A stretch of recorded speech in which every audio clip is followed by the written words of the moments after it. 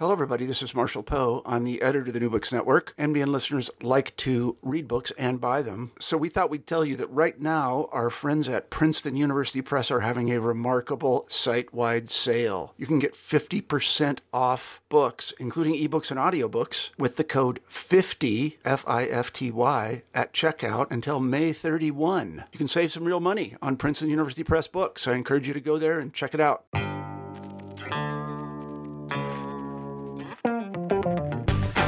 Welcome to New Books in Critical Theory, which is a podcast that's part of the New Books Network.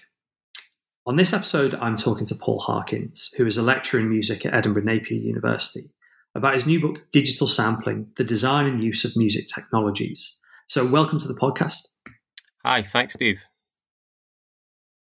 This is a really interesting book, both in terms of its subject matter, but also I think in the way that it asks us to sort of reframe our understanding of various bits of the history of music and how we think about the relationship between music and technology. And I guess the place to start is where your interest in not just kind of music and tech, but the idea that there was another story to be told about music and technology came from.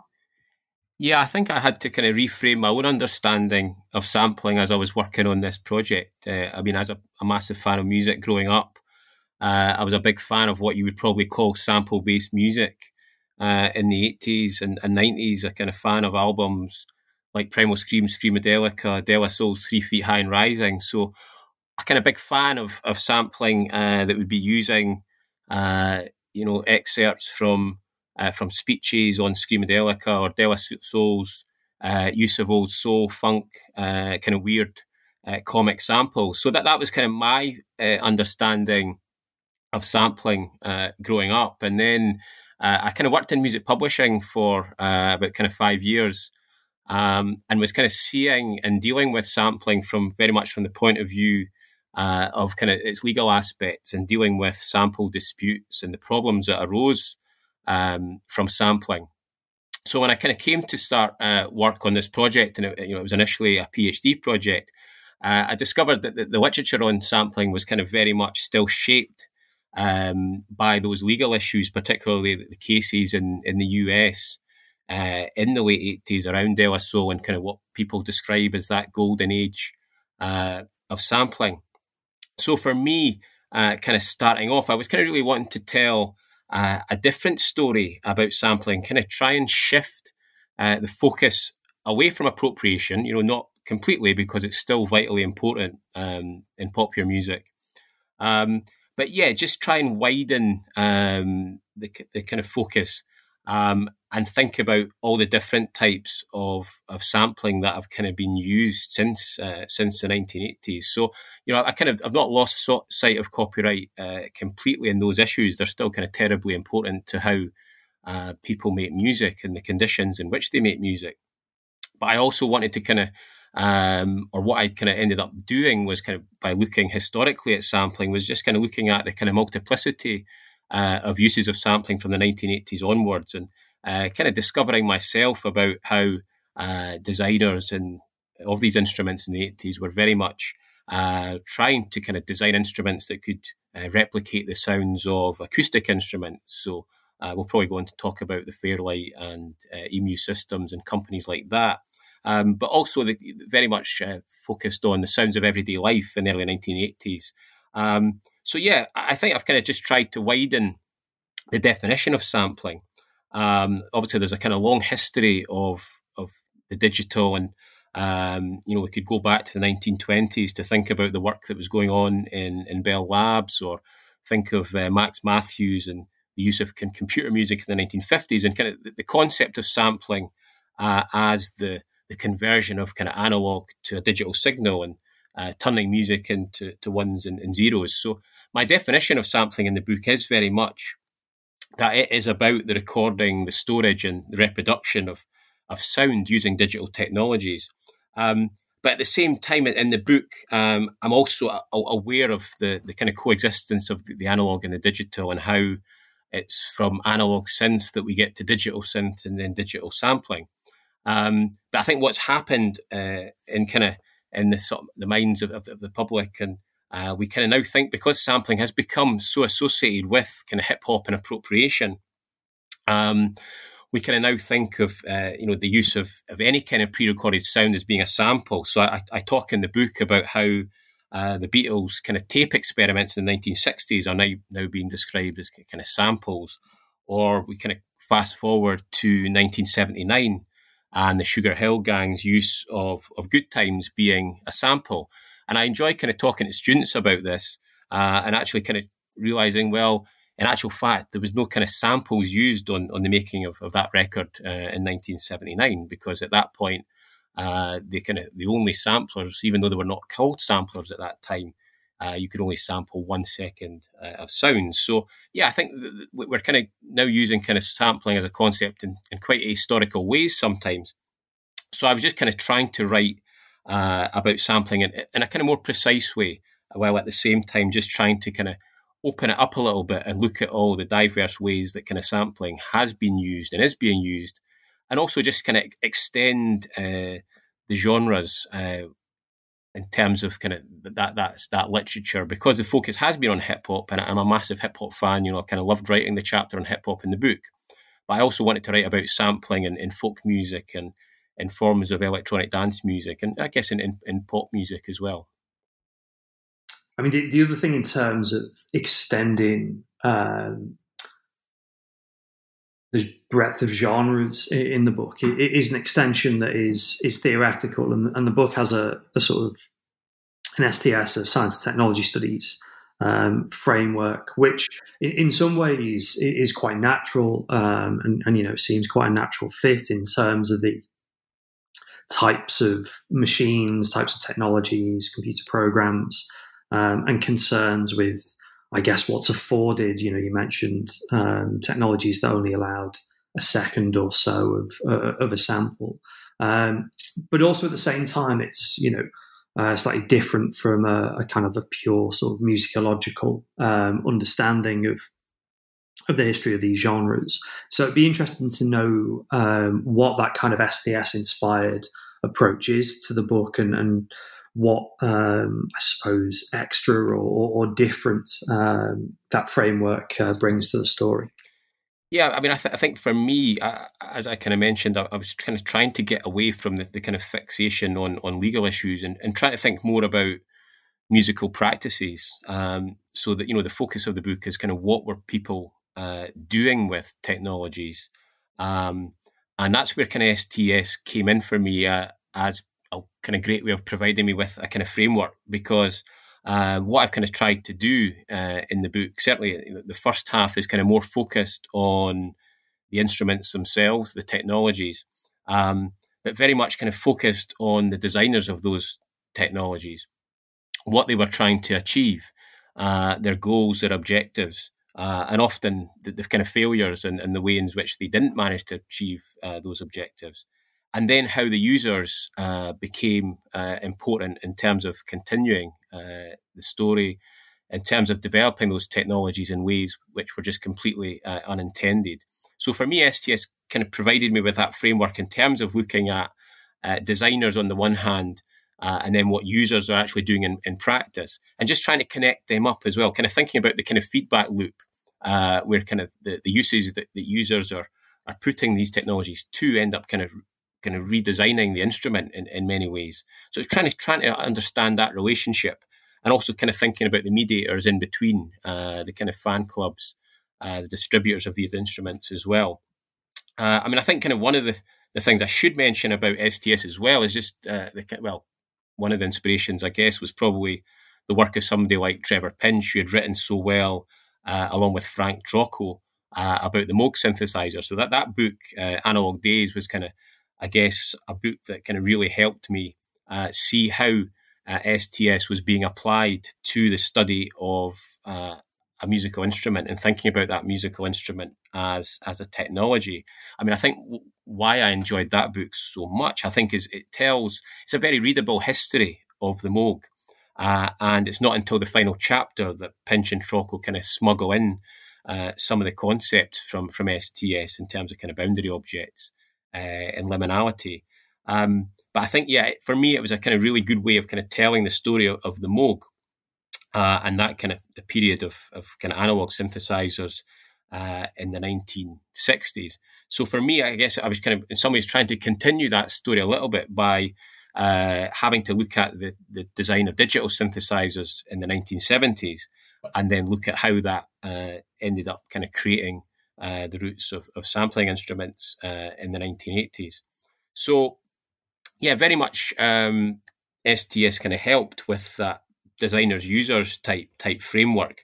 But I mean, I kind of started off very much kind of thinking about sort of contemporary uses of technologies, and the second half of the book is about kind of different users in different places and what they were doing.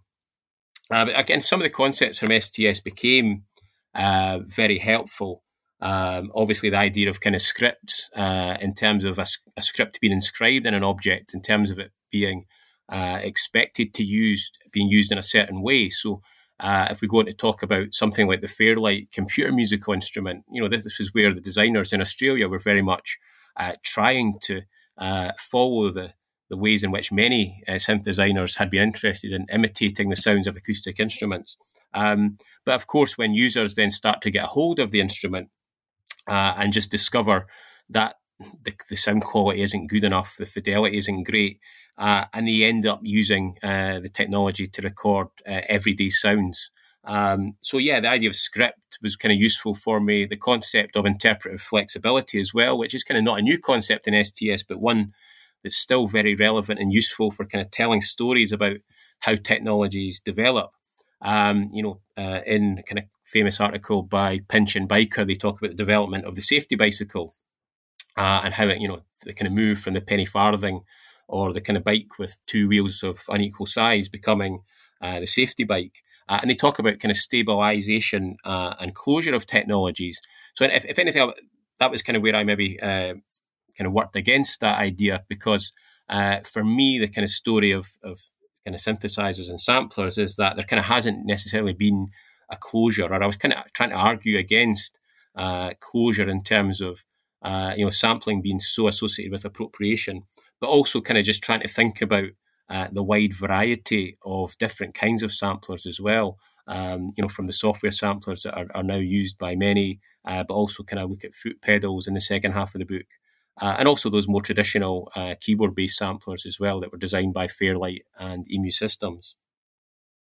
So how does this story come together? I guess, the Fairlight is the place to start with, both in terms of, you talk about some of the famous users like Peter Gabriel, Kate Bush, but also in terms of the kind of programming languages and the more sort of, producer or studio tech driven story.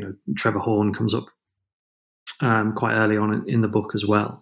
I guess that story, the Fairlight, in its various iterations is a good way of illustrating these STS inspired lines of thought. Yeah. I mean, the Fairlight becomes kind of a key focus of the book. It's kind of takes up the first couple of chapters.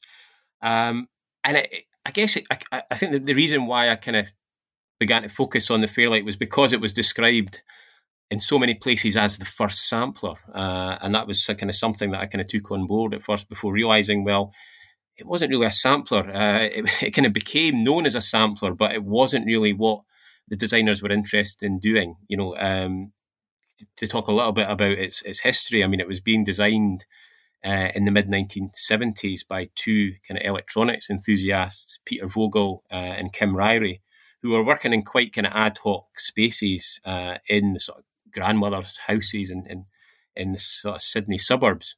But they were very much interested, and they were kind of following Moog's design ideas, but they wanted to kind of try and update the analog synths by kind of using computers and trying to create a digital synth. They were very much, when I interviewed Peter Vogel as kind of part of my research, it was very much, again, the holy grail, as he described it, was to kind of use this digital synthesis to kind of build up sounds to replicate acoustic instruments as faithfully as possible. But then what happens, when the instrument kind of gets released in 1979, they don't have any contacts in the music industry at all. There's kind of lots of kind of accidents and mishaps in this book, and kind of one of the things that kind of fascinated me was that, again, the person who ends up distributing the Fairlight in the US, he just happens to be someone who used to live beside Kim Ryerie's grandmother in Sydney. Now, he's a guy called Bruce Jackson, who was a live sound engineer for Elvis. So he ends up becoming the US distributor, and he kind of flies this, what is a very kind of cumbersome and heavy instrument, a very expensive instrument as well. It's kind of $26,000 US dollars. But he kind of takes this instrument on a plane and delivers it, demonstrates it to the homes of kind of rich rock pop stars at this point. So this is where the kind of story of the Fairlight does become associated with the names you mentioned earlier, Kate Bush, Peter Gabriel, Stevie Wonder, Herbie Hancock in the US. And it's kind of fascinating how this kind of network around the Fairlight develops. So in the UK, Peter Vogel demonstrates he takes a Fairlight to Peter Gabriel in his studios in Bath. Gabriel becomes interested because he hears about it from a guy called Larry Fast in New York. And Peter Gabriel actually starts up a distribution company of his own with his cousin, a guy called Stephen Payne, this company called Psycho Systems. So he ends up becoming the distributor, and that's why kind of Peter Gabriel becomes a key figure in this story. Kate Bush kind of hears about it, and obviously she's interested. I find kind of her kind of career fascinating from the point of view of kind of being very much inspired by folk music, but also being a kind of big synth enthusiast. So, the kind of early uses of the Fairlight on kind of well-known recordings become kind of Peter Gabriel's third album. Kate Bush ends up using it on Babushka and Army Dreamers. And this is where it's very much, they're using it to record, Peter Gabriel he's kind of featured on South Bank show specials, kind of using it to record the sounds of broken glass. Kate Bush uses those sounds on Babushka and on Army Dreamers. You get the sounds of cocking rifles. So again, what we get is that the kind of users kind of taking this instrument and realizing that they're probably not going to use it they might kind of use it in some ways to imitate existing instruments, but there might be more fun to have by sampling everyday sounds. So that again, that was kind of where the STS kind of framework helped me kind of write that story of the Fairlight. And again, that focus in that chapter is very much on kind of Kate Bush, Peter Gabriel. I also look at Planet Rock, kind of where the Fairlight was famously used by Afrika Bambaataa, Arthur Baker and John Roby. And again, there's a kind of story of accident and mishaps because clearly because of the price of the Fairlight, it was kind of restricted in terms of its use. And it was, the primary audience and market was kind of rich rock and pop stars, or the BBC. There was one in the Radiophonic Workshop, or kind of private recording studios. And that I kind of like the story behind Planet Rock because Bambaataa and those guys were kind of using the Fairlight in a studio late at night without a manual, without any assistance, and really just kind of playing about with it and kind of seeing what sounds they could find. And they end up kind of stumbling using the sample library. This was kind of the sounds that were on floppy disks that came with the Fairlight. And they end up kind of stumbling across this kind of sample called Orc 2. And it's actually a sample from Stravinsky's Firebird. And it's kind of just an orchestral stab. They come across it and use that in Planet Rock. And it subsequently becomes a kind of key sound in 1980s pop. But again, there's contingency there because, the original sample from Stravinsky was kind of, Peter Vogel talks about how he was just he pulled a random record out, and that was one of the sounds that became the sample in the library. And again, Bambaataa just kind of comes across that sound, and it becomes key in the development of electro and hip hop, and kind of lots of other sounds in the 1980s. I think at the same time, I was keen to tell the story in a way that focused on all the actors in terms of the production of music. And one of the things in the chapter that focuses on the music of Trevor Horn in the 80s. Now, I think, why Trevor Horn's interesting is he's actually a non-user, because although he was an owner of the Fairlight, he was very quick to buy one in the 1980s. But he's quite open about the fact that he didn't bother learning to use one. I mean, he tells quite a funny story. When I interviewed him, he talks about being kind of shown the Synclavier, which was another very expensive digital synthesizer, and the distributor of the Synclavier describing it as a scientific instrument that would kind of revolutionise his music making. And Horn said, no, I kind of much prefer the gags and gimmicks of the Fairlight. So, there's the kind of mythology that arises around Trevor Horn is kind of something that I kind of wanted to puncture a little bit, because, he didn't use the Fairlight. He bought it, but ended up employing someone full time to learn how to use it, to read the manual, to program it on all those hits by Malcolm McLaren, ABC, Frankie Goes to Hollywood, and Art of Noise. So the kind of key figure in this story, and this is again another inspiration from STS, was the idea of following the actors, and J.J. Jethelik was the kind of key person in this story. He was the key user of the Fairlight. He was the one that Trevor Horn employed to use the Fairlight, and he becomes a key figure because as kind of one of the few people at this point in the early 1980s who has the knowledge, who takes the time to kind of learn how to use what is a very difficult instrument, to read the manual, to work out how to program it properly. He becomes someone who's quite in demand. He ends up working on sessions for Kate Bush. He ends up, I think, working on a session for George Martin, because at this point, a lot of people are interested in what the Fairlight can do. The MU have made statements. Obviously there was a kind of synthesizer ban at that point. But they also kind of made statements that were concerned that samplers or synthesizers like the Fairlight would kind of put orchestral musicians or performing musicians out of work. So there's a lot of people interested in what the Fairlight, and J.J. Jethelik was someone who he ended up becoming kind of a key figure, in a key user, I guess. And I think that the other thing in terms of that chapter, in terms of the story that I'm trying to tell, is that this is when sampling starts to become associated with appropriation and with the looping of samples. As I mentioned earlier, the original Series 1 of the Fairlight, there was kind of only one second of sampling. And that starts to increase throughout the 1980s. But by 1982 and 1983, the updates of the Fairlight, the Series 2 and the Series 2X, these come with a built-in sequencer. So what users are able to do is start kind of constructing loops of sampled sounds. So J.J. Jethelik talks about how previously he'd just been using kind of bits and bobs and bits and pieces in terms of kind of digital recorded sounds, but then starts to create these loops of recordings, most famously on Malcolm McLaren's record Duck Rock from 1983.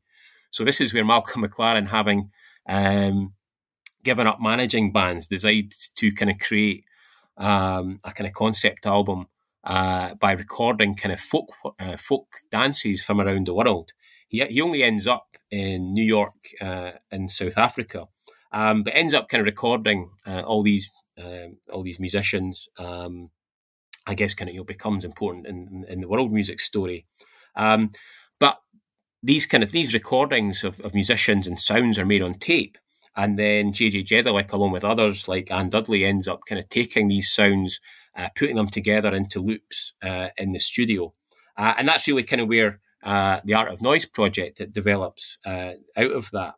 Obviously with Anne Dudley, J.J. Jethelik, Trevor Horn, and Paul Morley, who kind of provides the sort of theoretical scaffolding for the Art of Noise. And he comes up with this idea, the idea of kind of raiding the 20th century. And so the sampler kind of becomes key to that. Jethelik has a kind of few problems with kind of Paul Morley's over-theorizing, the kind of stuff from the Futurist Manifesto, where, he's much more interested in just kind of making music. But I think that idea of kind of raiding the 20th century becomes kind of key because It's when the sampler starts to become associated with the use of kind of pre-existing recordings as well. So I'm kind of trying to tell that story and just look at how, the length of kind of sample time that started to increase started to enable people to record kind of longer and longer samples of kind of recordings. And then the story of kind of hip hop develops from there. Yeah, I guess the story of hip hop is a story of a kind of slightly different set of instruments, and a different kind of setup in terms of some of the interests of the users. But it's one that I guess that the book is keen to say that there's an alternative story that we need to think about. There's not just the sort of usual story of these samplers, these bits of equipment are there, and therefore, like, all of a sudden you've got hip hop. You want to tell a more kind of, I suppose, sort of nuanced story. Yeah, definitely. Again, I kind of wanted to kind of trace the history of kind of sampling and hip hop as accurately as I possibly could. And again, I think, I did come across some kind of things in the literature that I thought, well, that doesn't strike me as quite right. There's, in many ways, the kind of story of kind of hip hop and sampling is sometimes told as that there's kind of use of analog equipment and the reproduction of sound using turntables and tape, and then all of a sudden digital samplers come along and everyone kind of moves to using digital samplers. And I kind of, again, wanted to just kind of tease things out and kind of look at oral histories as much as possible, and just try and kind of find out, get a kind of clearer picture of the technologies that people were using at that time. So again, it's another argument about the kind of coexistence of technologies. And in actual fact, because of the price of samplers and the equipment in the 1980s, there was no way that hip hop producers in the Bronx could afford to buy these technologies. So the introduction of digital samplers is a much more kind of gradual process. So the technology, again, I try and tell the story using certain technologies and kind of focusing on the instruments and kind of how they were being used. And where I focus on Fairlight instruments in the first couple of chapters, this chapter about hip hop is told at the same time as telling the story of a company called Emu Systems, whose kind of drum machines, the SP12 and the SP1200, become kind of synonymous with hip hop. But again, there's a kind of conflict, which is kind of real interesting, because Emu was this kind of Californian countercultural type company that developed in the 1970s. It had kind of been started to develop synths. And there was a kind of hippie, kind of playful vibe around what they did in a lot of their advertising. But they kind of shifted into digital sampling after kind of seeing the Fairlight. And even, this is the thing about the Fairlight, that, sampling wasn't a key part of its design. It was almost an afterthought. But the guys at Emu realised that kind of sampling was something that they could maybe do properly. So they developed something called the Emulator sampler that was designed and released in 1981. And it was called an affordable sampler, even though at this point it was kind of still $10,000.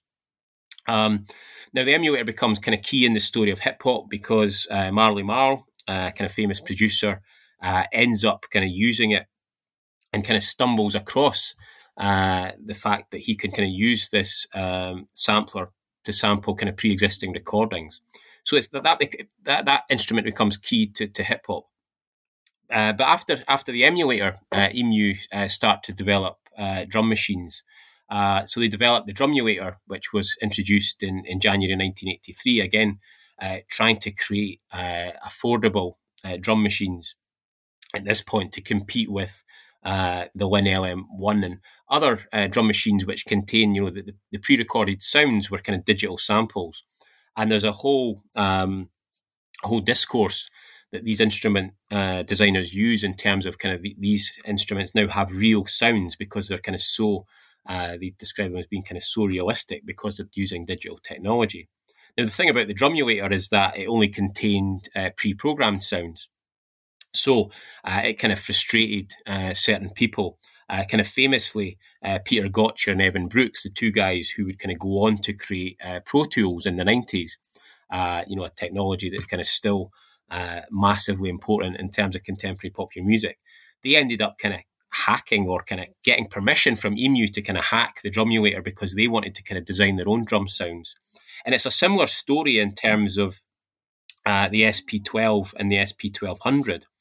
So this was released in 1985, and it does enable users to sample sounds. But again, it's only a very short sample length. It's only 1.2 seconds.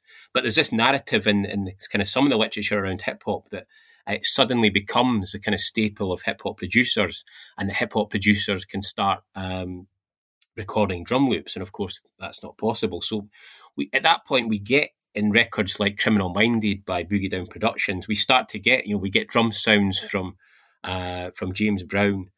We get this kind of sounds from heavy metal records. But again, we're only getting very short snippets. And we're also kind of talking about an instrument that isn't being widely used. So KRS-One from Boogie Down Productions kind of in interviews talks about how at that point when they were making that record, there was only one in the whole Bronx. Now, we don't know for certain. We don't know how many instruments there were. But certainly, from that evidence, it wasn't widespread among hip-hop producers who were kind of desperate to get this technology, but are kind of having to use, analog technology, turntables, bass guitars, to recreate sounds, kind of that hip-hop aesthetic of kind of taking old sounds and looping them and recycling them. So there's all different technologies being used to do that at that point. The SP12, develops into something called the SP1200 in 1987. And it partly arises because the users want more sample time. It's got 2.5 seconds. And again, it's a device that's interesting because EMU Systems, they kind of focus on the flaws of this device. They don't it's only a 12-bit device at a time when there were kind of 16-bit samplers. So EMU Systems kind of see it as being quite kind of flawed. They're not necessarily proud of it. And yet it's kind of taken on by hip-hop producers like Pete Rock, by RZA, by Hank Shocklee from Public Enemy. They love the fact that it kind of has this kind of wonky quantization. They kind of like the kind of grungy sounds, the kind of RZA from Wu-Tang Clan talks about the kind of the ghetto sounds it creates because they have to come up with these fixes around the technology. They end up kind of recording samples at the wrong speed, just so that they can kind of include as much of the sample as possible. They lower the sample rate, and this kind of creates this kind of grungy ghetto sound. So it does become a device that's kind of synonymous with hip hop in the 80s.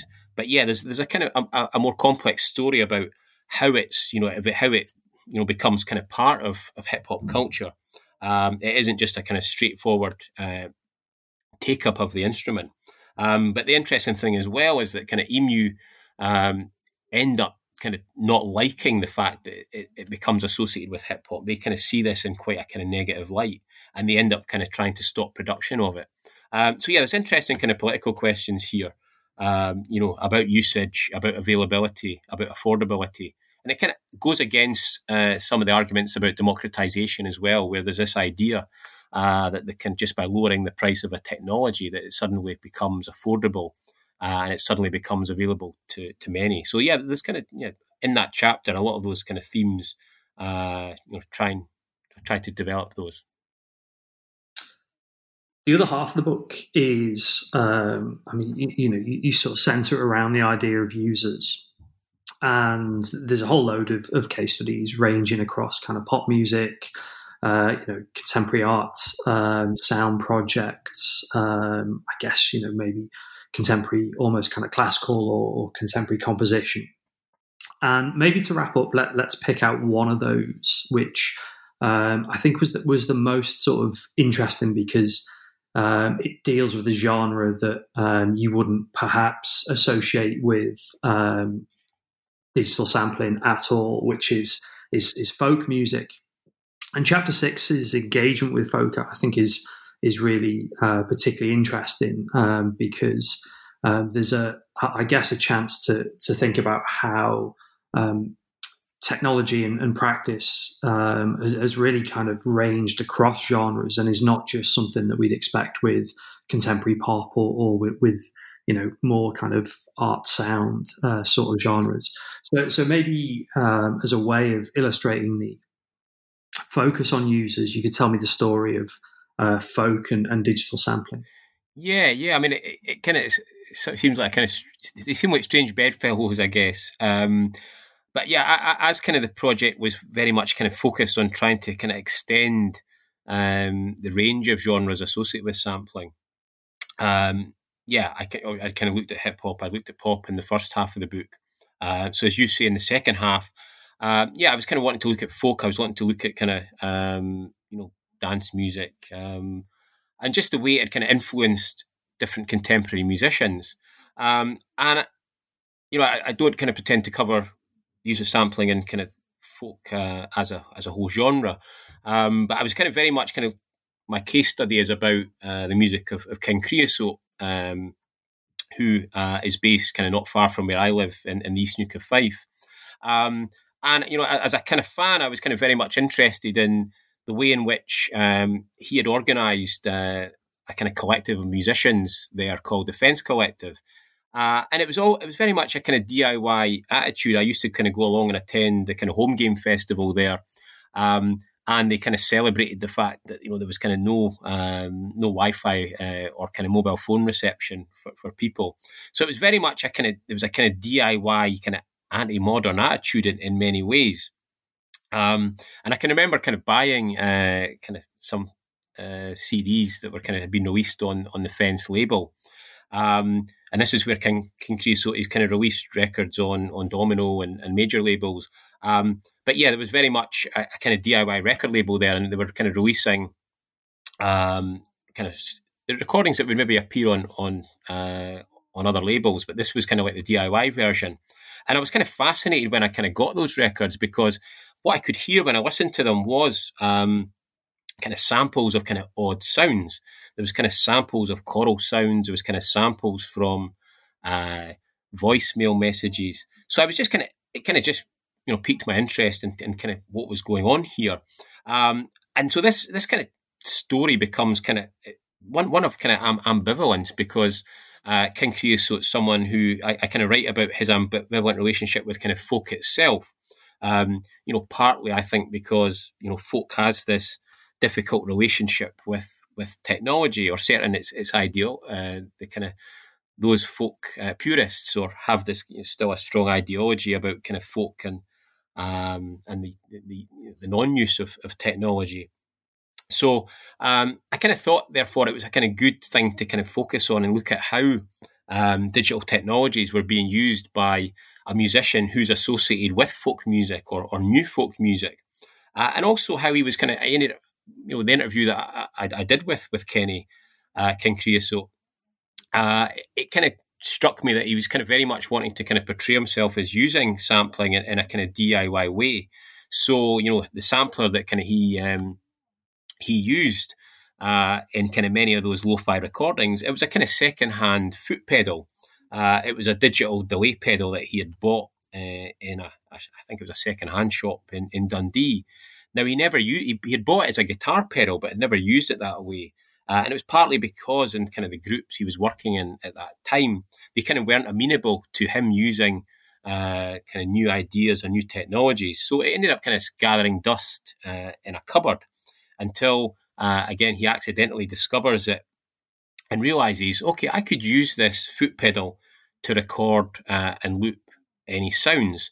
And obviously it's become a bit of a kind of trope or a kind of a popular practice within popular music. We can think of the kind of famous performance by Katie Tunstall on Later with Jools Holland, where she kind of samples herself tapping the side of her guitar. She creates a whole kind of backing track to her own live performance, or kind of, more famously, even Ed Sheeran kind of using the foot pedal as well. So King Creosote was doing kind of similar things. He kind of claims, I think, in a way, kind of claims to be the kind of originator of that kind of practice. But what we kind of discover is that he's kind of using quite a random selection of sample sources as well. He kind of just talks about sampling whatever was lying around, and it's kind of old classical tapes. It's CDs from Q magazine. But yeah, he ends up kind of sampling in a way that's not that different to what people are doing in hip hop, because he kind of samples from kind of Funkadelic, the Parliament and Funkadelic are kind of key staple of hip hop. But yeah, he's kind of doing it in a way. He's not kind of obviously following that kind of hip hop ethos of kind of ancestor worship or kind of paying tribute to kind of heroes of the past. He's kind of doing it to kind of add. He talks about adding color, new textures. He also talks about kind of randomness and luck as well. So yeah, for me, this was kind of a kind of interesting case study about folk music and the technologies that are part of it. And I guess, the way in which kind of folk has always been mediated by technologies, even if that's kind of, the pencils being used in notebooks, or, the sounds of electric guitars and amplifiers in the kind of electric folk of the Incredible String Band and others. So yeah, it becomes a kind of case study about how sampling might be different in folk. But yeah, it's also a case study about kind of lo-fi sampling as well, and it provides quite a nice contrast with the kind of final case study in the book about Matthew Herbert, who is kind of much more formal. He has a whole kind of manifesto around his kind of musical practices and around sampling. And I describe that as kind of sampling as high art. He's kind of very much positioned himself as an auteur of sampling. So I think there's a kind of nice contrast there between King Creosote's DIY approach to sampling, his refusal to kind of use things like Pro Tools, or kind of, to suggest that he doesn't want to use Akai samplers. He kind of sees them as being kind of too mathematical, too scientific. So yeah, there's a nice kind of contrast between that penultimate case study and how Matthew Herbert talks about his practices in that final chapter. As I say, there's like so much we could have been sort of bringing out from the book, and it really is a book that I'd encourage everybody to read, actually, to get a sense of the range of these case studies that make up the latter half of it, and as you say, the contrast between some of the practices around different genres and different individuals. But I guess the place to conclude is, what next in terms of your own work? Are you going to be doing, more stuff around things like digital sampling? I got a sense from the book, actually, that, there are almost kind of several books that you could have written in terms of some more details and more kind of deeper engagement. Or are you thinking about something completely different? Yeah, I guess in a way I'm still continuing the same research. And yeah, you're right. I mean, I kind of had to make decisions about kind of telling the story that I tell in the book. I focus on Fairlight and Emu Systems. There's another kind of research project about the Synclave as a kind of a digital synthesizer that was kind of the competition for the Fairlight. I'd be interested in kind of writing about that. So yeah, I'm still kind of interested in writing about music technologies. In some ways, the project, the end point of the project was kind of to take me in the direction of kind of organology and the work that's going on there in terms of how we look at instruments as technologies. At the moment, I'm kind of working on a small project about Psychosystems, the company that I mentioned, who were distributors of the Fairlight. And yeah, I think that becomes a kind of fascinating story, because they become the key mediators between the designers of the technologies and the users. So yeah, in some ways, the book hasn't left me yet. I think I'll still be kind of continue to kind of mine this theme around issues of technology and usage. And the other thing I'm kind of working on is something around digitalization and democratization, just to develop some of those themes I spoke earlier about access and use. And just kind of build on that work. So so it's kind of projects on the go, but not really another big project lined up yet. But yeah, working on it.